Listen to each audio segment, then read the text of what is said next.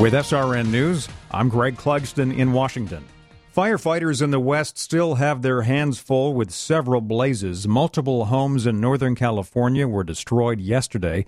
Despite those losses, CAL FIRE's Josh Campbell says crews have made progress on the Dixie Fire. They had great success yesterday. The burning conditions were favorable. Meanwhile, more than 2,200 crew members working on the nation's largest wildfire. That's the Bootleg Fire in Oregon, which is now over 40% contained.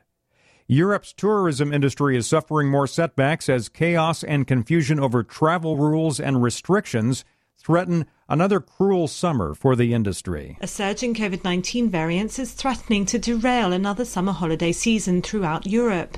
Popular destination countries throughout the continent are struggling to control the spread. In France, the world's most visited country, visitors to tourist sites are now being asked for a special COVID-19 pass. To get the pass, people must prove they're either fully vaccinated or produce a negative virus test. Italy is introducing a similar pass to access museums and movie theatres and many other public venues. The move caused outrage throughout the country as thousands came out to protest the new pass in several major cities. Europe's vital tourism industry is in despair as tourist arrivals plunged last year by nearly 70%. Karen Shamas, London. Several U.S. states now reporting COVID-19 cases once a week instead of on a daily basis. At the Olympics, an upset, the U.S. men's basketball team has lost for the first time since 2004. They fell to France 83-76. Before losing, the U.S. had won 25 consecutive Olympic Games. Meanwhile, American swimmers have captured 6 medals, including 1 gold. This is SRN News. Attacks on churches in Canada continue. Nearly 50 houses of worship have been burned down or vandalized this summer. The St. George Coptic Orthodox Church in Surrey, British Columbia, went up in flames this week.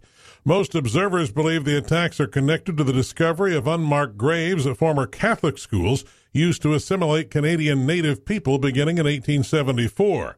The vandals have attacked Catholic churches, but they're now branching out to all kinds of Christian houses of worship. Michael Harrington, SRN News. In this country, a bill that would fund increased security for houses of worship is working its way through Congress. A Senate committee has approved the Pray Safe Act, which has bipartisan support and is a response to increased attacks on churches as well as synagogues in the U.S. The measure will provide federal grants, training, and a website that will serve as a clearinghouse for security information. This is SRN News. India's parliament erupted in protests last week as opposition lawmakers accused the government of using military-grade spyware to monitor political opponents, journalists, and activists. The lawmakers demanded an investigation into how the Pegasus spyware was used in India. A media consortium published an investigation about attempts to use the spyware from NSO Group to infiltrate devices in 50 countries. The potential targets in India included Congress Party leader Rahul Gandhi and at least 40 journalists, as well as an election strategist critical of the prime minister. That's correspondent Jeremy House. The AP reports an increasing number of U.S. parents plan to continue to homeschool their children even as schools resume in-person classes. Some families have children with special educational needs. Others are seeking a faith-based curriculum. More details at srnnews.com.